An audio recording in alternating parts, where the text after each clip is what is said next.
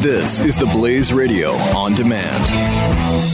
Individuals and businesses with tax problems, listen carefully. If you owe over $10,000 in back taxes or have unfiled tax returns, we can help you take back control. The IRS is the largest and most aggressive collection agency in the world, and they can seize your bank account, garnish your paycheck, close your business, and file criminal charges. Take control of your tax problems now by calling the experts at Tax Mediation Services. At 800-600-1645. That's 800-600-1645. 800-600-1645.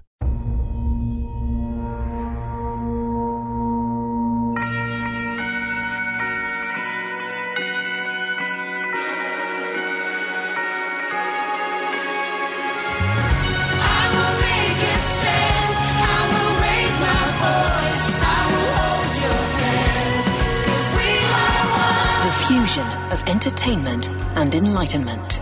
This is the Glenn Beck Program. I will make a stand. I will raise my voice. I will hold your hand.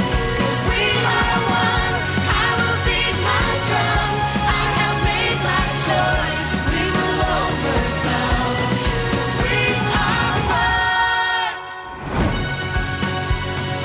Welcome back to the program. Milwaukee County Sheriff David Clark in for Glenn Beck. This is the Glenn Beck Program. We're talking immigration. Let's go right to the phones.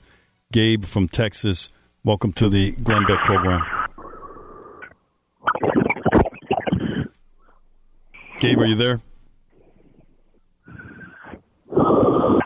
Going once, going twice. I guess we lost Gabe. So I'm going to close out immigration here. We're talking about sanctuary cities. You know, the local governments, many of them, probably most of them, I stay away from absolutes, I would say all, but most of them are run by liberal Democrats who don't believe in our nation's immigration laws. They don't believe that we should have borders, don't believe those borders should be protected, the borders should be enforced. It's wreaking havoc. But here's another issue of why, at the local level, sanctuary cities are a public safety menace. Here's how this works at the local level. You have people in the country illegally. They're in a city, any city. Name a city that's a sanctuary city. Pittsburgh. Their mayor recently, Peduto, I think his name is, recently declared that they were going to make Pittsburgh, Pennsylvania, a sanctuary city. But here's what happens. You have people in the country illegally. They're committing crimes. And that's not all illegal aliens committing crimes, but the ones that do. Here's what they know. They know that if they victimize somebody in the country illegally, that victim is not likely to call the police for fear of being discovered to be in the country illegally themselves. So in other words, I do a street robbery, and I know you're in the country illegally. I know you're not going to call the police. That victim just goes home and says, I can't call the police because it'll be discovered I'm in the country illegally and I don't want to be discovered and identified and I don't want to be kicked out. So we have unreporting and underreporting of serious crime in these cities because of the illegal immigration issue. So the police don't know that the crime is going on and will continue to go on. I don't know if these mayors and these city councils and county boards, I don't know if they think about this or not. Do they care about their law-abiding citizens in that city and county? Is there such a disregard for the rule of law? It's probably why the Democrats continue to lose seats in state legislatures, lose governors' races, members of Congress. Because they don't care about law-abiding citizens anymore, the Democrats. They work harder to protect and create an environment, a safe environment for illegal aliens than they do law-abiding citizens. This actually goes on. This criminalization, the victimization, and I'm talking about some serious crimes, ladies and gentlemen. I'm talking about things like I mentioned robberies. I'm talking about sexual assaults. I'm talking about domestic violence. I'm talking about child abuse. where if you're in the country illegally and you know somebody's abusing your child, you may not notify local law enforcement because you don't want to be discovered to be in the country illegally. This stuff has to be enforced. Let's go back to the phone. Scott from Ohio, welcome to the Glenn Beck program. Sheriff, how are you? Thank you very much for all that you do, your witness, and in this American Revolution that we're in right now, and the battle to reclaim law and order in America. Thank you, sir. It's an honor. It's an honor to serve. Go ahead. Yeah, the question is, I've traveled internationally in regards your comments on enforcing E-Verify. Countries like Great Britain actually publicly announce fines that they give for companies that have been caught hiring large number of illegals. Could be 1,000 pounds, could be 20,000 pounds. But they publicly announce that for two reasons. One is to openly identify to the public the problem that they've had. But two, also to keep the other companies in line. And they have very little problem with enforcing E-Verify through that public announcement and the fine itself. What are your comments on that? Well, first of all, thanks for the call, Scott. I appreciate it. Merry Christmas to you. With the E-Verify system, first of all, I think the biggest problem is that it's voluntary. And you get into this squishy area with, do the feds want to force or can they force the local communities? I think private businesses, they can. Can they make them enforce immigration laws, even private businesses, which is what this would be doing. But I'm not going to get all hung up on that stuff. I'm going to go back to the thing that I mentioned earlier where if you do heavy fines for these individuals, especially the ones who don't use E-Verify before they hire somebody. Now, here's the problem. Even if you do use E-Verify, most of these individuals that come in and are looking for work, you don't really even know who they are. You come in, they give you somebody else's name. They give you the documentation of somebody who's in the country legally. And the employer doesn't know that, so he runs that name in. So let's say you have a person who is legally in the United States, and he or she has a birth certificate, a driver, probably birth certificate. And they go to an employer and say, yeah, here's who I am. And they run that through E-Verify. It's going to say, yeah, that person's in the country legally, but it's not even the person who passed the document. So I understand some of the complexities for employers, but I think the first step is making it not voluntary, making it mandatory to do that sort of thing. Let's try Gabe from Texas back again. Gabe, you're on the Glenn Beck program. Go ahead, sir. Oh, we still don't have Gabe. Okay, that's what Congress is going to be dealing with, and they're going to want to hear from you. By the way, ladies and gentlemen, you know what people in Congress tell me all the time? If we don't hear from constituents, we don't think it's that big a deal. They might know it's a big deal, but if they don't think it's going to move the political needle for them, they're not going to fool with it. They have to hear from you. They have to hear from you. Let's try Gabe one more time. Gabe from Texas. Hello. You're on the Yes. Glenn Beck radio program. Go ahead. Yes, hello? Go ahead, Hello? Gabe. Hey, Yes, sir. Go ahead. I live 5 miles from the border of the United States, right here in Texas, and in the city of Mercedes, Texas, and it's a big frustration over here. I know we got immigration issues in all four corners of our country, but if we're talking about southern border, it's a big frustration for us down here. And the problem I have, I am an American citizen. I did serve my country. And the problem I have now is that a lot of the influx of the people who are coming over, they got to find jobs, and most of them are taking that I can see they're taking American jobs, and they're all over the place, and we're talking large numbers at a time.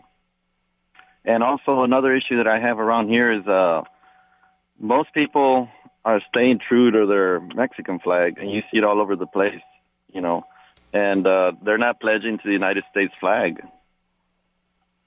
Gabe, thanks for the call. Gabe, I got to let you go in the interest of time here, but a couple of things that you touched on.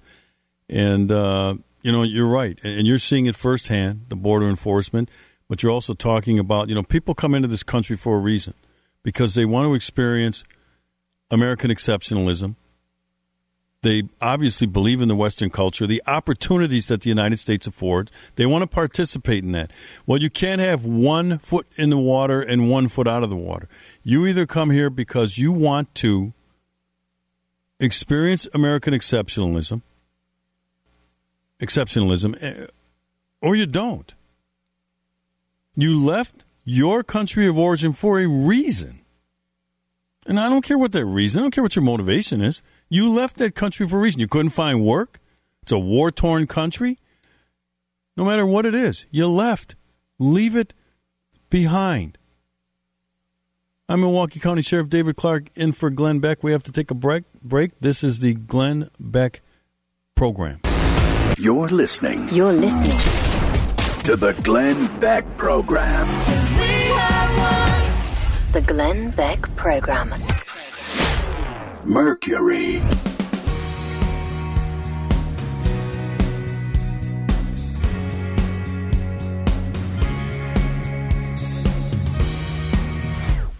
Individuals and businesses with tax problems, listen carefully. If you owe over $10,000 in back taxes or have unfiled tax returns, we can help you take back control. The IRS is the largest and most aggressive collection agency in the world, and they can seize your bank account, garnish your paycheck, close your business, and file criminal charges. Take control of your tax problems now by calling the experts at Tax Mediation Services. At 800-600-1645. That's 800-600-1645. 800-600-1645.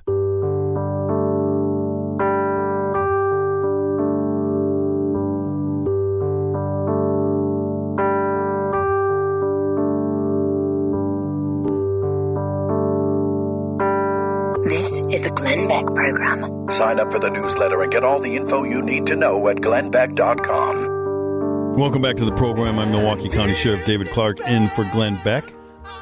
This is the Glenn Beck program. We're going to switch gears here, third hour. We're going to talk about this opioid epidemic sweeping across the United States. It's to the point now, this is such a crisis, that everybody either knows somebody, is related to somebody, has lost somebody due to this addiction. Heroin, some of the prescription, the opioid-based prescription drugs. Something has got to be done about this. We are talking about a generation of people. And, you know, this thing transcends race. It transcends class, gender. If we don't get our arms around it now, we'll be talking about we might be talking 10 years before we get rid of this. Now, we were able to eradicate this epidemic of heroin back in the 60s. I don't know how they did it back then. I was a young kid back then. But I'm hearing a lot of lip service today. I'm hearing people use it for political leverage, people running for office, people who are in office, office holders, politicians. Oh, yes, we need to do something about the heroin and opioid crisis in America. And if you elect me, I will make sure that we get treatment programs and blah, blah, blah. I've seen some grants given out for pilot projects, treatment programs. But this can't just be a treatment-based remedy, ladies and gentlemen. It cannot be, because it's too late at that point. What are we doing early on to prevent people from slipping into this addiction? You want to stop people before they become addicted to this and not have the heavy emphasis, which is what we always do. We do the same thing with crime. We want to treat crime with all of this money put into somebody who's already a career criminal. It's in their DNA. It's too late. If you're a 25-year-old and you've led nothing but a life of crime, you have no education, you have nothing to offer an employer, you're functionally illiterate, it's too late. Now, I'm not suggesting we throw those people away. I'm saying I don't have the answer for that. I want to spend what little money we have for this type of thing, this intervention, because that's what we need here with the the opioid crisis. We need interventions. Forget about solutions, okay? Thomas Sowell reminds me of that all the time. There aren't solutions to these things. There are remedies. Because when you remedy something, what ends up is you create a issue or problem somewhere else. So interventions we need. Getting back to the opioid thing, this is an article I came across. This is a director of the Center for Disease Control. His name is Thomas Frieden. He's an MD. How to End America's Opioid Epidemic. One of the most heartbreaking problems I face as CDC director is our nation's opioid crisis. Lives, families, and communities continue to be devastated by this complex and evolving epidemic. Year after year since I've been at CDC, the drug overdose death toll in our nation has been the highest on record. In 2015, more than 52,000 Americans lost their lives from an overdose. More than 33,000 of these deaths involved a prescription or illicit opioid. Listen to this, ladies and gentlemen. This crisis was caused in large part by decades of prescribing too many opioids for too many conditions where they provide minimal benefit, and is now made worse by wide availability of cheap, potent, and easily available illegal opioids. Heroin, illicitly made fentanyl, and other new illicit synthetic opioids. These deadly drugs have found a ready market in people primed for addiction by misuse of prescription opioids. Overdose deaths involving heroin have more than quadrupled since 2010. And what was a slow stream of illicit fentanyl, a synthetic opioid, 50 to 100 times stronger than morphine, is now a flood, with the amount of the powerful drugs seized by law enforcement increasing dramatically. America is awash in opioids. Urgent action is critical. Now listen to this. Back to the story here. Thomas Frieden, MD, Center for Disease Control Director. Our nation's current situation reminds me of a story often told to students in public health. Here's the story. A person on a riverbank saves one drowning person after another before stopping, exhausted, to think, how can I stop people from falling into the river? That's what I was getting at when I talked about how we deal with criminal behavior. Instead of treating the criminal, why don't we stop people early on, meaning juveniles when you're talking about crime. But in this situation here, yeah, the guy's on the riverbank saving drowning folks. But at some point you realize, I'm not doing anything here. Why don't I stop people from falling in the river instead of trying to save people as they're drowning? We don't have that mindset. All this money for treatment, and I'm not suggesting that we shouldn't have treatment programs. What about abstinence programs? Education programs to keep people from falling prey to this. But here's another thing. He says doctors cause this, not intentionally, with their overprescribing of these highly addictive prescription painkillers. And pharmaceutical companies are behind this too. Let's not kid ourselves. And who do pharmaceutical companies give campaign donations to? Politicians, members of Congress, members of state legislators. That's why there's no will to point at. We're not having an honest discussion here, folks, when it comes to the opioid crisis. Nobody wants to take a look at these pharmaceutical companies who are making millions and billions. And I'm not saying they should. They shouldn't, I should say. I'm not suggesting that. We got to take a look at the doctors who are overprescribing this. And look, in fairness to doctors, look, you come in, you have a surgical procedure, they say, here, take a couple of these. And why are they giving out 30-day doses of this stuff? Give it out for 10 days and say, if you're still in pain, call me, we'll look at something else. But we're in a second round, we're going to give you something less addictive. But it's easier for the doctor whose offices are flooded treating patients to just say, here's 30 days, then I don't have to be worried with this person coming back every 10 days. I get that. But it's not helping the situation. It's making it worse. So until we begin to have an honest discussion about the cost. Now, here's the doctor saying is, forget the cop and me, and we're never going to arrest our way out of this. But the doctor says, doctors, and I've caused this unintentionally, but they've caused it. We need to start having an honest discussion about this opioid crisis, or it's going to continue on. Do we want to remedy this, or do we just want to talk good about it and use it for political leverage? This is amazing. Milwaukee County Sheriff David Clark in for Glenn Beck. This is the Glenn Beck program. We have to take a break. This is the Glenn Beck program. Mercury.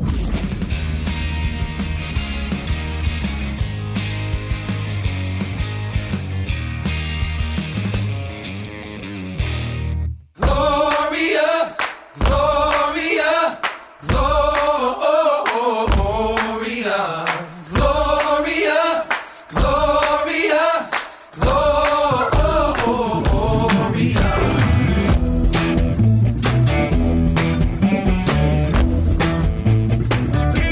This is the Glenn Beck program.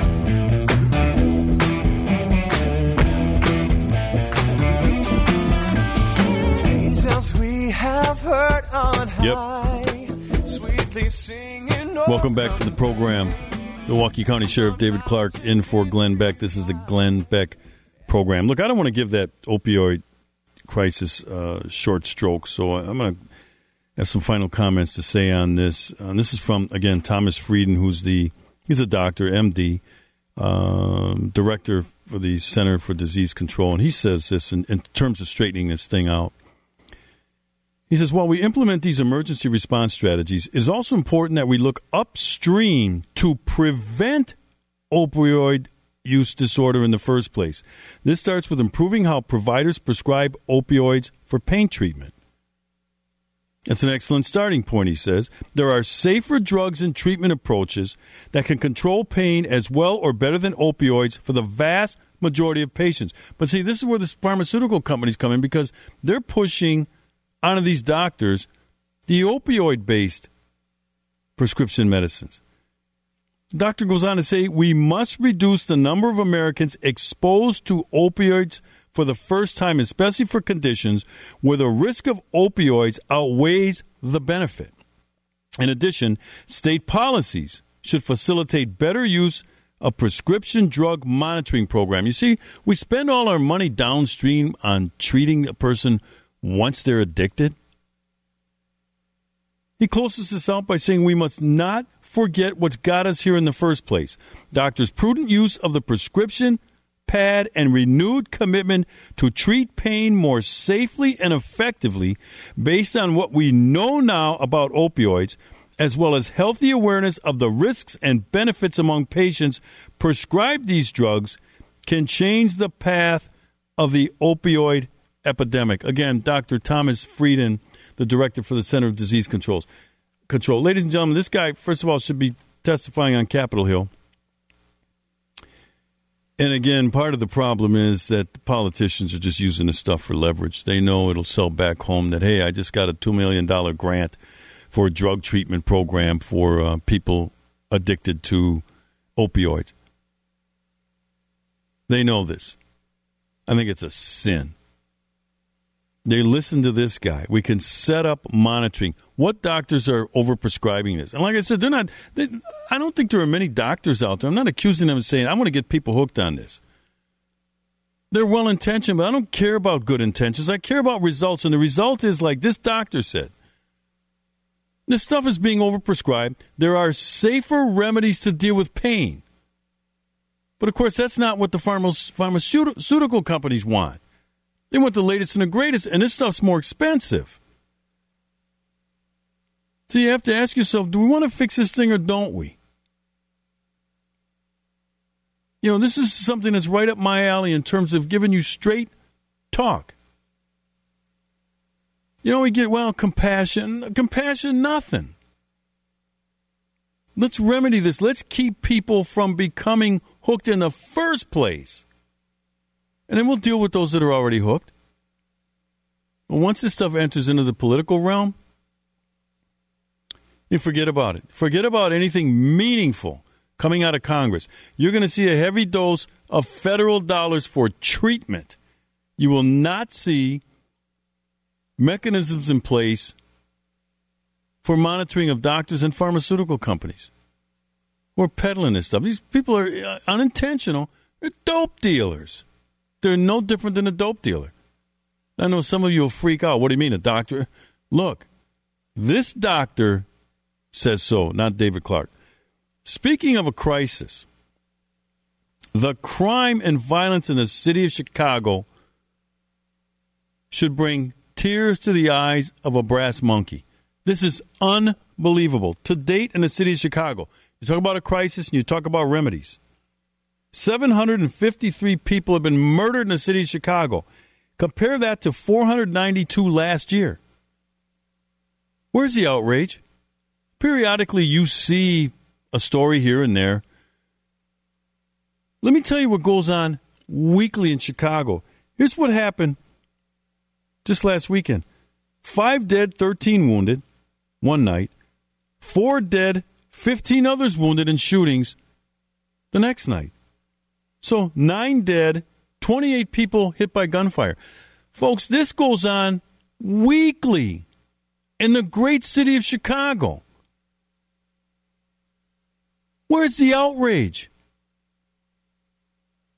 I'll tell you right now, if 753 people were killed in the Ebola crisis or epidemic or scare, let's call it scare. Oh, hell, you'd have news conferences every day. All the local news would be covering it. All the major news networks would be covering this. Oh, this is horrible. Now it's up to 750. Somebody do something. And by the way, over 3,000 people have been hit in non-fatal shootings in 2016 alone, ladies and gentlemen. This stuff is staggering. I've been in law enforcement, as I indicated, for 39 years. I'm staggered by this. Chicago's only 80 miles from Milwaukee, where I live. It's 80 miles down the road. New York's hit a increase in homicide over last year, city of New York. Baltimore, for successive years, has hit over 300 homicides. Milwaukee's closing in on reaching the second highest level ever in the city's history. Last year was the second highest number of homicides. This year we're closing in on that number. If you joined us earlier, we talked about with Heather McDonald what this war of cops has done. The men and women of the Chicago Police Department under siege because of ineffective leadership by none other than Democrat liberal Mayor Rahm Emanuel, who has no idea what to do here. He has no idea how to get his arms around this. I've offered some remedies. Notice again, I didn't say solutions.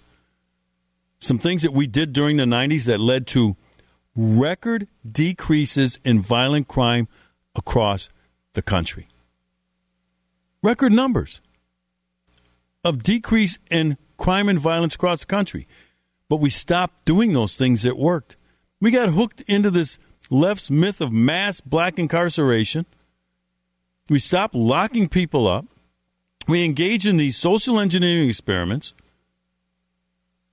second chance programs for habitual criminals. Habitual. Community corrections. A reluctance to use jails and prisons as a crime control tool.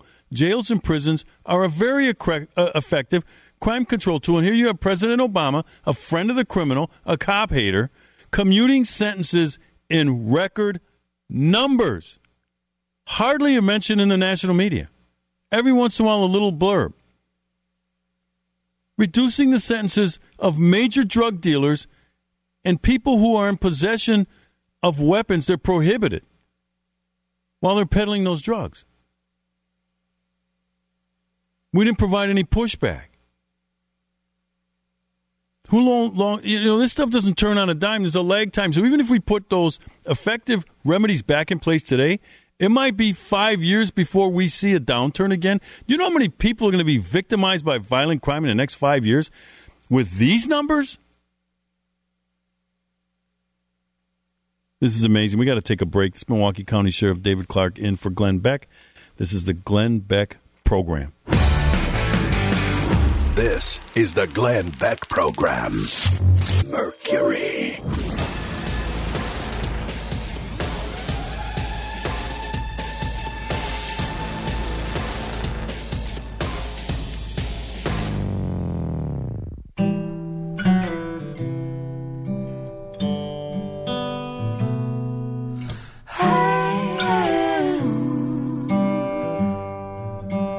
This is the Glenn Beck Program.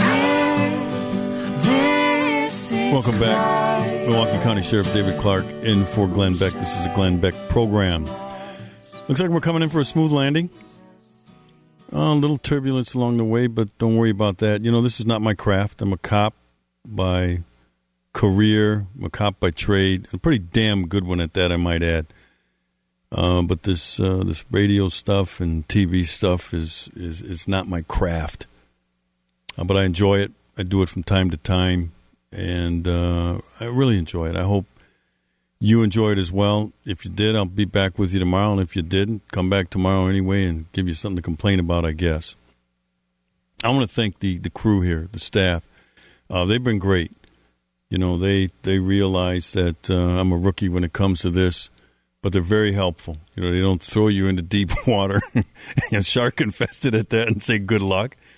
Very helpful, and I want to thank you for that. I also want to say Merry Christmas to everybody. Boy, does it feel good to say Merry Christmas and not feel bashful about it. You know, this political correctness that we've been under, this country's been under, this siege for the last 8 years has been horrendous. You had to go around and, you know, say happy holidays so you don't offend anybody. This move towards secularism. You know, Christmas, the birth of Christ. And you had to be, like I said, skittish about saying it. You didn't want to offend anybody. Not that any of you were, and I know I wasn't, but man, does it feel good. And I've heard more and more people since November 8th just exuberant about saying Merry Christmas. It feels good. And Happy Hanukkah, if you're so inclined as well. As I said, we're a Judeo-Christian nation. The founding of it was, anyway. Not to the exclusion of any other religion. I'm going to close by talking about this Mrs. Bill Clinton, and she's hurting after the election, after her loss to Trump. And she's on this pity party, this tour, this pity tour, where she's going around the country talking to donors and supporters and blaming everybody except her lousy campaign for why she lost the presidential election. Donald Trump outworked her. Donald Trump was tireless. You're about the same age. That guy's like the ever-ready Energizer bunny. The guy just doesn't stop.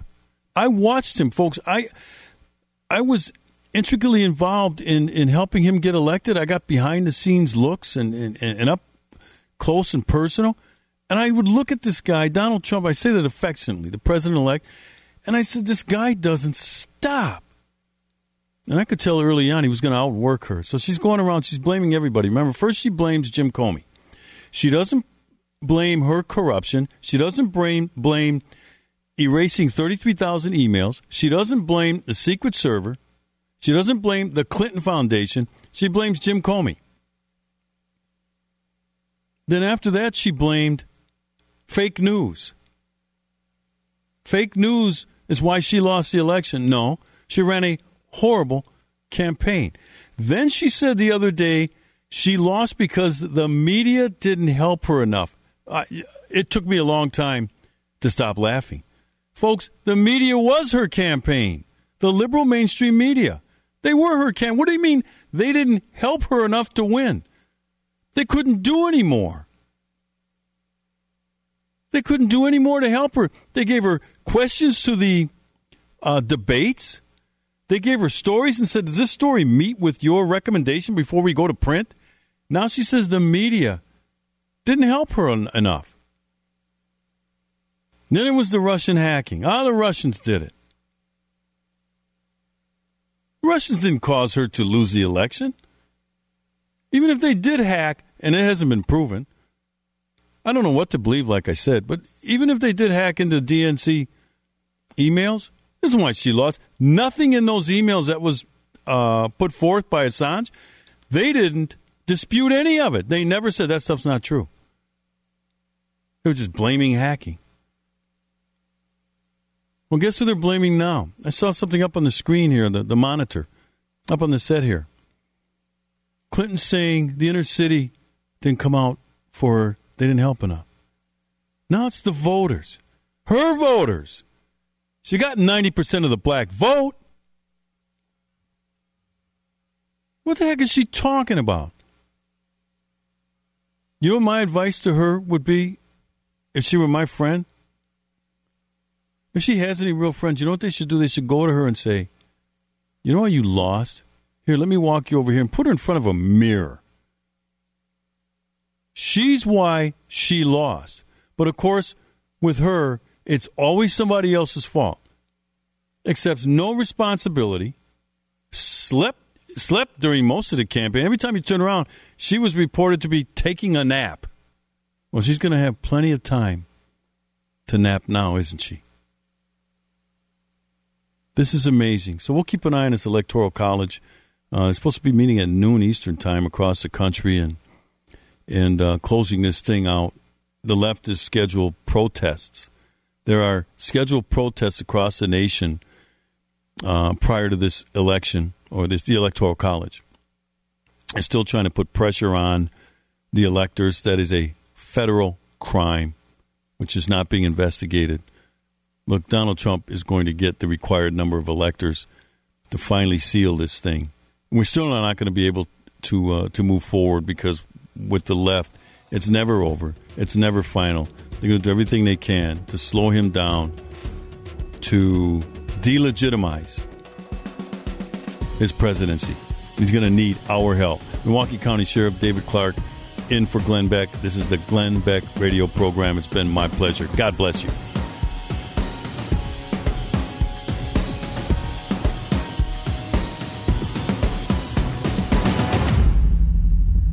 This is the Glenn Beck Program. Mercury.